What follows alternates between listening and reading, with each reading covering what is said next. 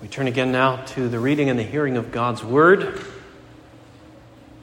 And as you see there in your bulletin, we're turning to that great book of wisdom, the book of Proverbs, chapter 4.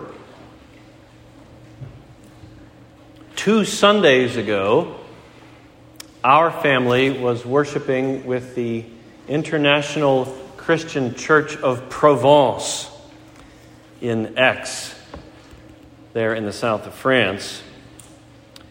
We made our way to the building where that congregation meets, right in the heart of the old city of Aix-en-Provence, and we stepped up to the door there, found it locked, nobody around. We got most things right on our trip, but we misread the website. They weren't meeting in their building that day. Turns out they were meeting outdoors that day in a park on the outskirts of town. So we walked, found them there in the park, ended up meeting with that congregation that Sunday, not in their regular building, but instead spread out in chairs and blankets in this beautiful park in the outskirts of town. And the theme for the service that day, for the gathering, was Proverbs in the Park. Proverbs in the Park. And so, gathering with that congregation, we considered a passage from Proverbs, and we talked about themes like wisdom and folly in the Bible, and we did so while spread out in chairs and blankets in this beautiful park on this sunlit Sunday in the outskirts of this town in the south of France. So on the one hand, you're in such a picturesque setting that it almost feels strange, it feels incongruous to be thinking about things like folly in the Bible when you look around and see where you are and think about where you are on the map. On the other hand, it made perfect sense to take up those themes in that place. And I say that because Bible themes like wisdom and folly, what it means to live well in a way that's skilled, and what it can get you, where it can lead you if you don't, those are themes that touch down in parks and in living rooms and in boardrooms and in workplaces and in classrooms. Those are themes that touch down everywhere.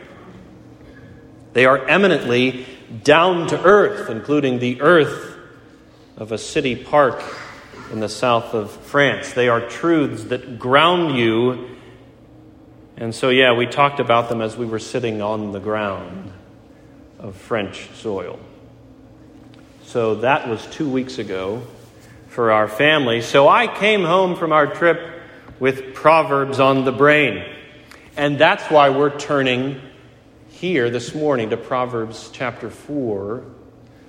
This is a rich chapter. There's a lot in it about giving and receiving wisdom. You can probably tell from our sermon title today, we're going to focus on the first side of that exchange, the giving of wisdom. So listen now to Proverbs 4. I'll go ahead and read the whole of it.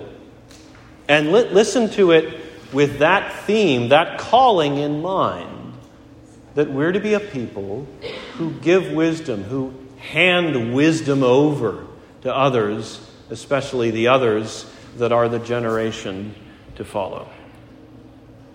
Proverbs chapter 4. Hear, O sons, a father's instruction, and be attentive that you may gain insight. For I give you good precepts. Do not forsake my teaching. When I was a son with my father, tender, the only one in the sight of my mother, he taught me and said to me, let your heart hold fast my words. Keep my commandments and live. Get wisdom, get insight. Do not forget and do not turn away from the words of my mouth. Do not forsake her, and she will keep you. Love her, and she will guard you. The beginning of wisdom is this: get wisdom. And whatever you get insight. Prize her highly, and she will exalt you. She will honor you if you embrace her. She will place on your head a graceful garland. She will bestow on you a beautiful crown. Hear, my son, and accept my words, that the years of your life may be many. I have taught you the way of wisdom. I have led you in the paths of uprightness. When you walk, your step will not be hampered, and if you run, you will not stumble. Keep hold of instruction. Do not let go. Guard her, for she is your life. Do not enter the path of the wicked, and do not walk in the way of the evil. Avoid it. Do not go on it. Turn away from it, and pass on. For they cannot sleep unless they have done wrong. They are robbed of sleep unless they have made someone stumble. For they eat the bread of wickedness and drink the wine of violence. But the path of the righteous is like the light of dawn, which shines brighter and brighter until full day. The way of the wicked is like deep darkness. They do not know over what they stumble. My son, be attentive to my words. Incline your ear to my sayings. Let them not escape from your sight. Keep them within your heart, for they are life to those who find them and healing to all their flesh. Keep your heart with all vigilance, for from it flow the springs of life. Put away from you crooked speech and put devious talk far from you. Let your eyes look directly forward and your gaze be straight before you. Ponder the path of your feet, then all your ways will be sure. Do not swerve to the right or to the left. Turn your foot away from evil. So this is the word of our God, these wise words for us today. Let's pray together. Our Father, we worship you today as the all-wise God. And we thank you today for your promise that you grant wisdom to your children who seek it from you, and we do now. So we pray that you would bless us as we reflect upon these things. We pray that you would give us ears to hear your voice, our Father, instructing his children in the way that we should go. And we pray it in Jesus' name. Amen.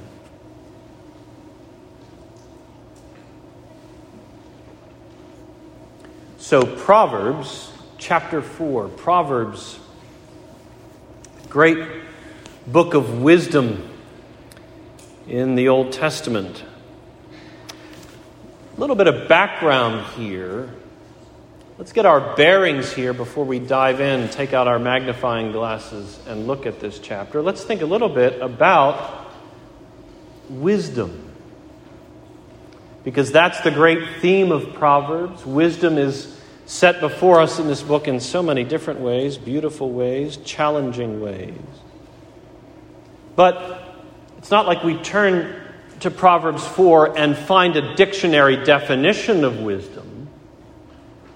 So let's think a little bit about what wisdom is. Defined most generally, simply put, wisdom is know-how.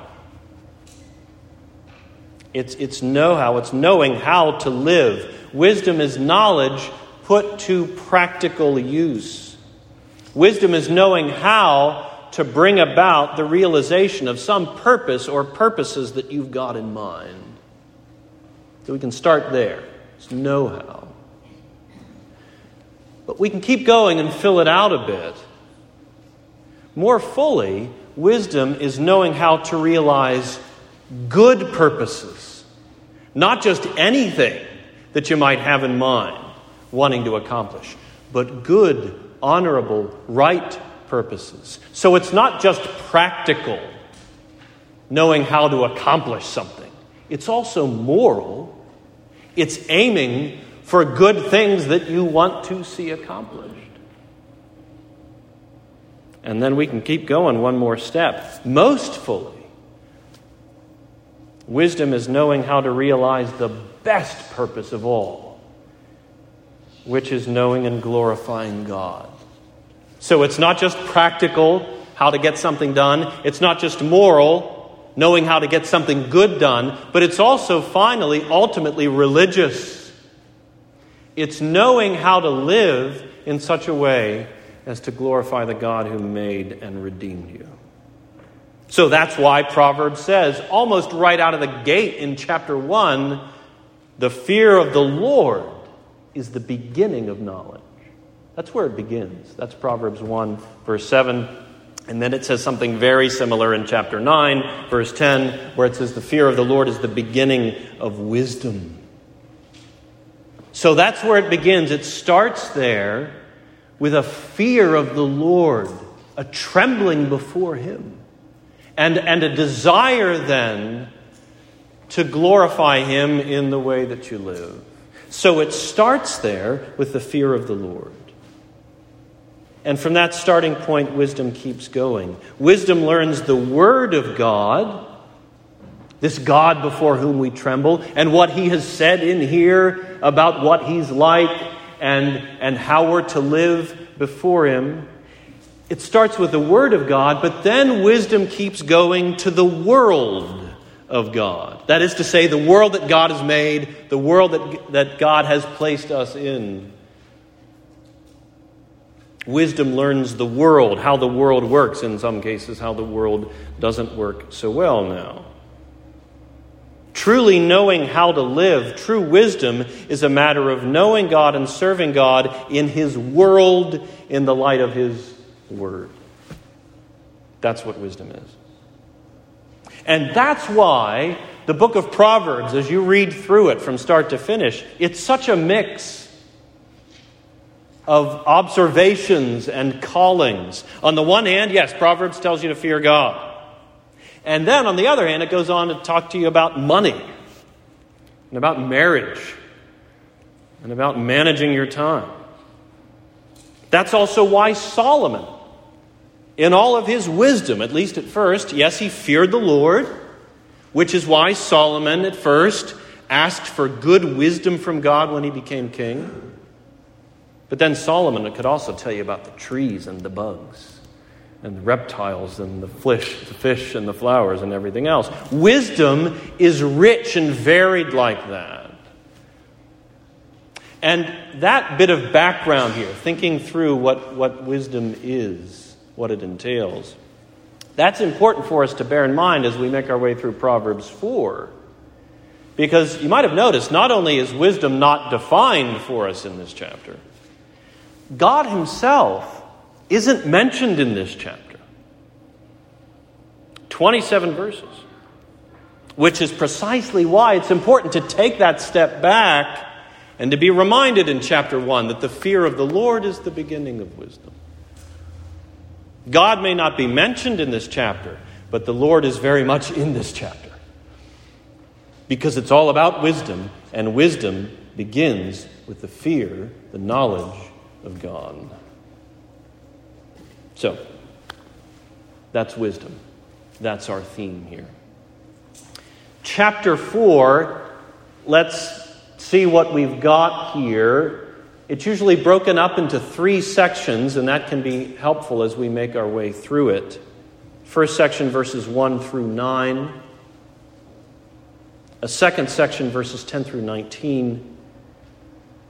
And then the third, verses 20 to 27. One commentator, Derek Kidner, has given helpful labels to each of those 3 sections. The first he calls seek. In other words, seek wisdom. The second he calls choose. And he calls it that because in that second section we're told to choose the right path and not the wrong one.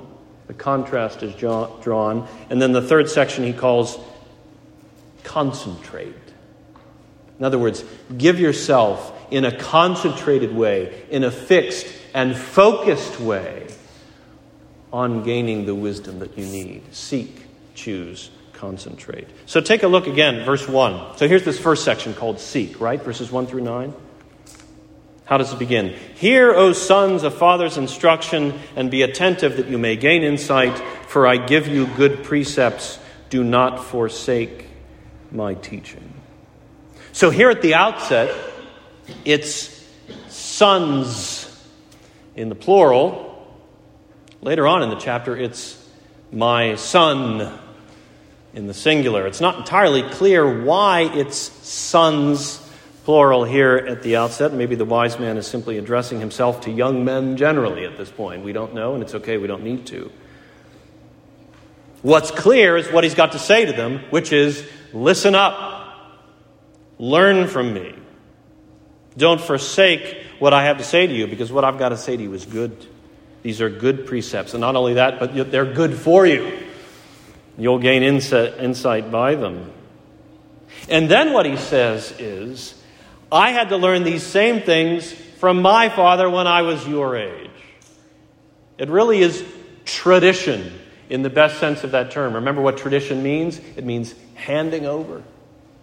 Well, the wise man is saying, what I'm handing over to you is what my father handed over to me first. Look at verse 3. He says, when I was a son with my father, tender, the only one in the sight of my mother, he taught me and said to me, let your heart hold fast my words, keep my commandments, and live.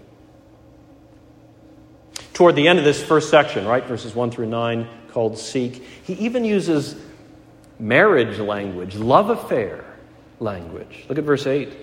Speaking about wisdom, he says, prize her highly, and she will exalt you. She will honor you if you embrace her. She will place on your head a graceful garland, and she will bestow on you a beautiful crown. And so he begins, urging these young men to seek. And then the second section, as I said, is called Choose, verses 10 through 19. The path of wisdom is the path to life. His father taught him that. And now beginning at verse 10, he's going to teach his son that. Look at verse 10. Hear, my son, and accept my words, that the years of your life may be many. This verse, this chapter, this whole book of Proverbs, for that matter, the whole book that is the Bible, is unashamed in its appeal to a godly self-interest. Live this way, believe these things, because it is the path to life. It's good, and it is good for you. It's the way to live. So he says, hear, my son, accept my words, that the years of your life may be many. And he goes on from there to unpack that. So there is that. There's the path of wisdom, which leads to life. But then he speaks quite candidly, there's another path. And it doesn't end in life. Look at verse 14. He says, do not enter the path of the wicked, and do not walk in the way of the evil. Avoid it. Do not go on it. Turn away from it and pass on. So the contrast is very sharp. And it is the contrast, and he puts it this way, between light and darkness. He sums it up there. Look at verses 18 and 19. He says, the path of the righteous is like the light of dawn, which shines brighter and brighter until full day. The way of the wicked is like deep darkness. They do not know over what they stumble. So it's not just that the one is a path of light, but it's a path of light that just gets brighter as you follow it. And it's not just that the other one is a path of darkness, but it's that it gets worse as you follow it, to the point that you don't even know over what you stumble. And if you've ever been in a situation like that, maybe out camping in some remote place where there's no light anywhere, or the power goes out at home and you don't have light quite yet to reach for, and it's darkness and your eyes haven't adjusted yet to take in any light that's there to be taken in, can be unsettling. Not just to find yourself stumbling, but you don't even know what you're stumbling over and what might be the next thing that you stumble over. So the path of folly is dark like that, and it only gets worse. So wisdom is fearing the Lord. That's the way to go. Folly is scorning the Lord, rejecting his word. Don't go there. That's what this wise man is saying to these young men, to his son. saying, my Father taught me this. Now I'm teaching you. You got to choose. Because there are two paths. Make no mistake, there are two. So the first section was seek, the second one was choose, and now here's the third one and the last one, and it is, as I said, concentrate. Verses 20 through 27. Concentrate. In other words, give yourself totally and carefully to the pursuit of wisdom, because it's going to require that of you. This is not something you just dally in. You've got to give yourself to this. You've got to invest yourself in the getting of wisdom. Concentrate on this. Look at verse 20. How does he put it? He says, my son, be attentive to my words. Incline your ear to my sayings. Let them not escape from your sight. Keep them within your heart. They are life to those who find them, healing to all their flesh. Keep your heart with all vigilance, for from it flow the springs of life. Put away from you crooked speech. Put devious talk far from you. Let your eyes look directly forward. Your gaze be straight before you. Ponder the path of your feet. All your ways will be sure. Do not swerve to the right or to the left. Turn your foot away from evil. So he's saying, you got to focus on this. You got to concentrate. And to drive that home, we might call this section the anatomy of the wisdom seeker. All of his parts are involved. Ears, eyes, feet, mouth. In some cases it's literal, in some cases it's figurative. But concentrating on getting wisdom requires that you pour your whole self into it. Above all, your heart. For as it says in verse 23, keep your heart with all vigilance. For from it, from the heart, flow the springs of life. It's in the heart that wisdom is rooted, because it's with the heart that you fear God. And remember, that's where wisdom begins. So those three sections to help us make our way. Seek wisdom. Choose that path and not the other. And concentrate on this. Concentrate on knowing the Word of God to guide you, and then developing the skill to live in the world of God in light of what He's said. Seek, choose, concentrate. Now, one of the things that this chapter makes clear in all of the sections that we've just noticed is that wisdom is something that's meant to be given and received. As I was saying, the idea of tradition or transmission, handing over from one to the next. Wisdom isn't just owned by one person. It's meant to be passed on, especially by parents to their children, but it's not limited to that one relationship. There are a host of different relationships and different settings in which this is true. Wisdom is something that's meant to be given and received, and then given again by the one who's just received it. Generally speaking, the older you are, the more you're in a position to give it, and the younger you are, the more you're in the position to receive it, although you never do graduate from receiving wisdom. However old you are, you're always learning the Bible. You're always learning the Word and seeking to be guided by it, and you're constantly learning how to make your way in the world in light of this Word. You never finish that until you finish your earthly course. And not only that, but even at a relatively young age, there are relationships, there are settings in which you're called to be the giver. Because even at a relatively young age, the Lord has begun to work wisdom in you, so you've got something to say. You've got something to share. So wisdom is meant to be passed on. We are all designed to be the givers and receivers of it. And Proverbs 4, as we've already heard, sheds valuable light on both sides of that relationship. So this morning we're concentrating on the first of them, which is giving wisdom. Lord willing, next Sunday we'll go to the other side and think about what it means to receive it and how we can receive it well. So let me just point out some things that stand out here about how to give wisdom well. And I am going to point out 7 of them because it's the perfect number. So 7 points here. Don't despair. I'm going to touch on each of them relatively briefly as he looks at the clock in the back of the hall. So what does it take to give wisdom well? What does it require of you to be somebody who's equipped to do that? Here's the first. We'll call it conviction or ownership. If you're going to be somebody who passes wisdom on to others, you got to believe it yourself in the first place. Here in Proverbs 4, the wise man keeps talking about my teachings, my words, my commandments, my sayings.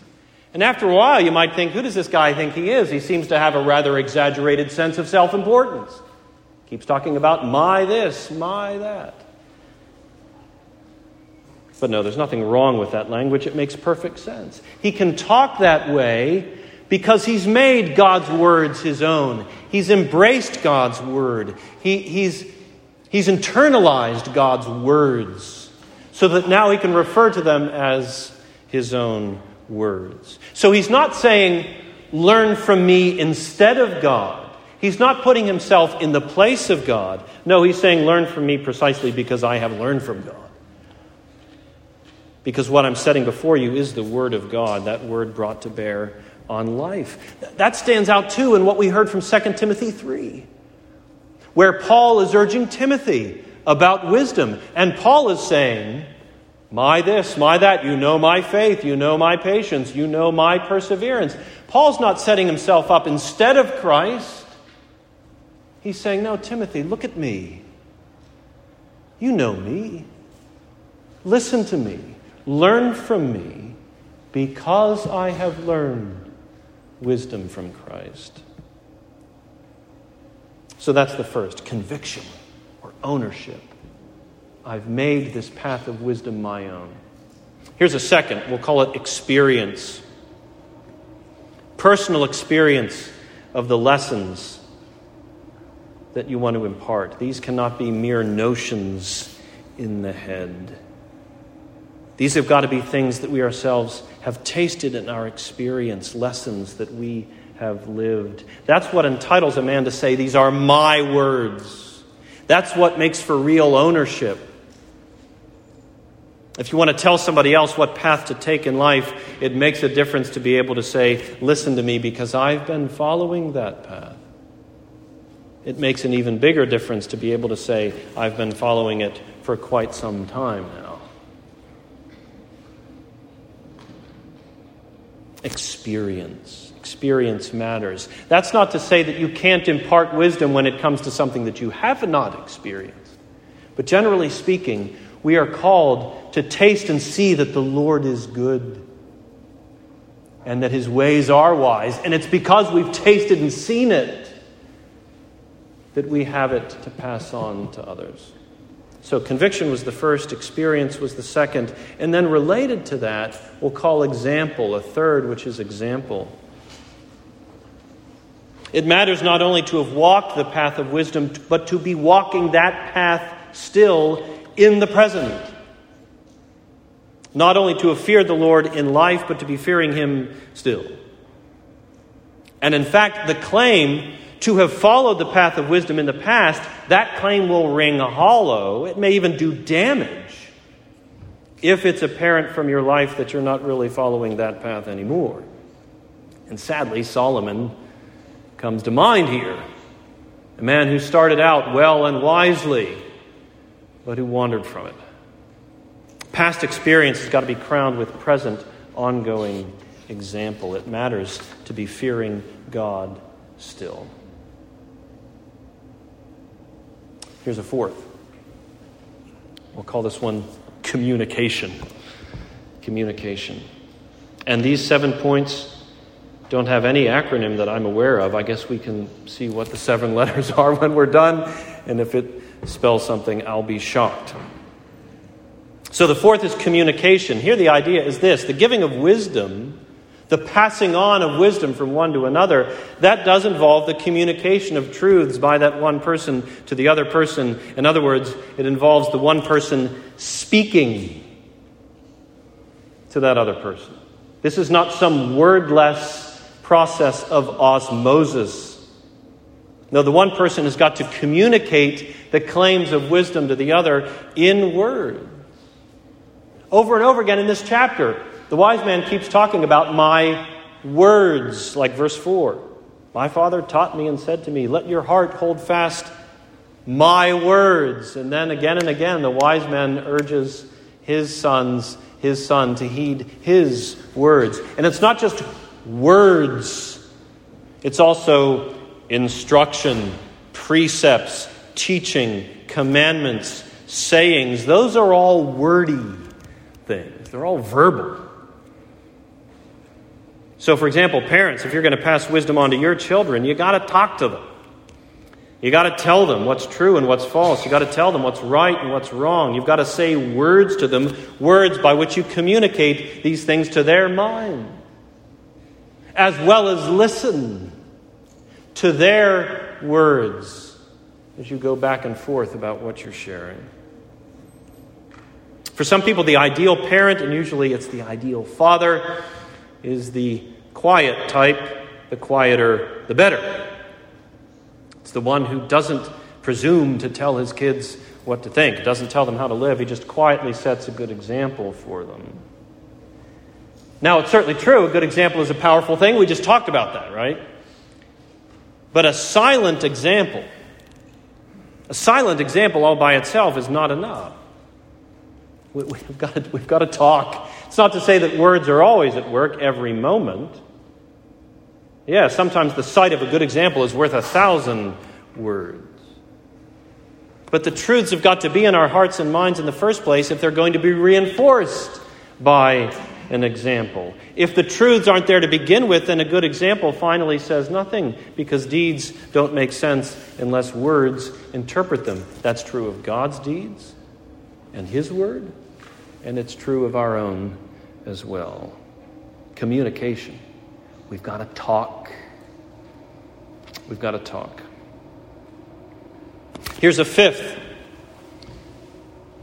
Authority, a sense of authoritativeness in handing over wisdom. And this one is especially true of parents.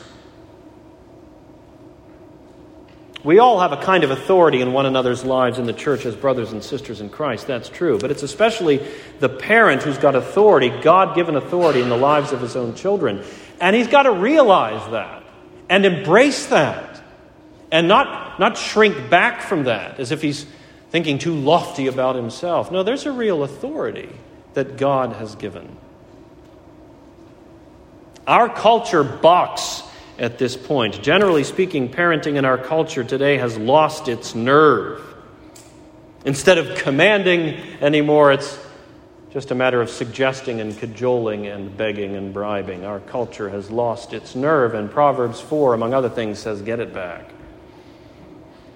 The wise man in Proverbs doesn't shrink back from telling his son what to do and what not to do. He's got authority, and he realizes it, and he speaks like it. It is authority under God.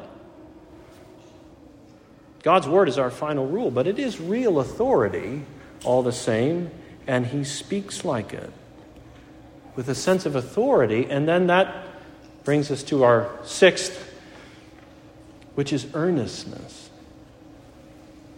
The one who would pass on wisdom has got to have some sense of what's at stake here. That ultimately life and death are at stake. And that's the contrast that comes through here in this chapter, right? These two paths. The one leads to life, the other to death. It's that sense of the weightiness of wisdom, the seriousness of it, that drives us to teach and model as we're called. It's that sense that gives teaching an urgent tone. We realize that these are not indifferent things. Charles Bridges was a 19th century commentator on Proverbs. Bridges says this, quote, what we read here in chapter 4, quote, "This is not the style of a cold pleader enforcing with decent seriousness some unimportant truth. No, it is the father feeling that his child's soul is perishing unless it be taught and led in wisdom's ways." End quote. That's Charles Bridges, and Bridges was right. So parents, you want to teach your children wisdom. At the heart of that is to teach them the fear of the Lord. Well, then you've got to grasp that that's a matter of life and death. And if you do, that will affect the way you teach them. And by God's grace, they'll get it from you. That these are weighty things, serious things, as well as wonderful and joyful things. And yes, they can be all of that at the very same time. So here's one more in our list of 7. And this one is memory. Memory. It helps if we've got a distinct memory of having learned these same things from others. The lessons of wisdom are reinforced in a person's mind if he can remember, if he can actually picture in his mind the faces of the people who taught those lessons to him. The wise man in Proverbs 4, he had that experience. He remembered his dad teaching him.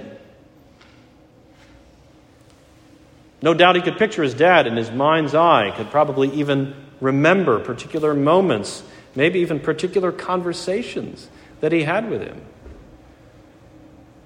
And maybe you've had an experience like that yourself. Maybe you can think of a moment when it made a difference in your decision-making, that you were able to bring to mind a name, a face, that you were able to remember someone who had an influence on you, maybe even a particular moment when that influential person said something to you that stuck with you, and that memory helped you to guide your steps in that moment.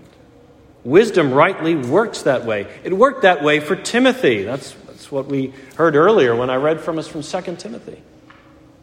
Early on in that book, Paul says, "Timothy, I'm reminded of your sincere faith, a faith that dwelt first in your grandmother Lois and your mother Eunice, and now I am sure dwells in you as well." And then a few chapters later, as I read for us earlier, Paul says to him, "Timothy, continue in what you have learned and have firmly believed, knowing from whom you learned it. And now from childhood you have been acquainted with the sacred writings, which are able to make you wise for salvation through faith in Christ Jesus." Paul is saying, Timothy, your mother, your grandmother, he names them, Lois and Eunice. Remember them.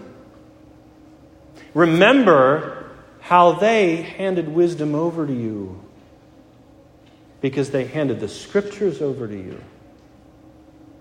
The Scriptures that make you wise for salvation. Memory works powerfully like that. There's also the flip side of memory. You might call it the folly side. We might not exactly wish for this, but sometimes it works this way too. Sometimes it makes a difference in our lives when we can remember a name or picture a face of somebody who made a shipwreck of their lives because they turned their backs on God, because they were foolish. Sometimes wisdom works that way too, and it ought to. But it's far better, far sweeter when we can remember somebody who handed over wisdom and kept going with it themselves. So, brothers and sisters, those different aspects of what it means, what it requires of us to hand wisdom over. I realize, I'm cognizant of the fact that a 7-point sermon can be a little daunting. Sometimes you can reach point number 3 and think, I'm struggling here, I give up, no more. But these are all important aspects of what it means for us to be those who hand wisdom over to the next generation. And we want these things to be true of us. So this is an opportunity for us to take stock, to examine ourselves. And let me say this, as you do that, as you reflect upon the points we've walked through here today, and as you examine yourself in the light of them, Let's start here. Give thanks. Give thanks to the Lord insofar as you find these things are true of you. And don't overlook that gracious work that He's done. I know it's very easy to see your own sin and to be quite mindful of how you don't measure up to these points, all 7 of them. But don't diminish the degree to which the Lord has made you wise and has worked in you in such a way that, yes, you really can hand these things over to others. And then the other thing to say is that insofar as you find that you do struggle here, you find that you don't measure up in all the ways that you might, take heart. Because this God of wisdom, who requires wisdom of you, who imparts it to you, He is gracious. Gracious to forgive when you haven't been as wise as you should have been. Gracious to change you, to teach you. Because He is the all-wise God. It's true of Him first. And this all-wise God aims for His own glory. And He's actually bringing about His glory in the lives of His people, in our lives, by causing us to grow in all of these ways. So if you find folly in your life, don't despair. Instead, look to the all-wise, all-gracious God to make you more like Him. May God grant it, that we be a people of wisdom who pass it on, a people who are making wisdom memories now for generations that are rising alongside us. May it be so. And let's pray together. Father, we do worship You this day as a God of wisdom and grace, and we need You to be both. We pray that You would stir within our hearts a longing for wisdom, that we might seek it, that we might be careful to choose it, for it is not the only path before us, and that we might concentrate wholeheartedly and whole-mindedly on getting it. And we do pray that You would build us up, all of us, in this church family, that we might be better equipped to pass wisdom on. And we pray these things in Jesus' name. Amen.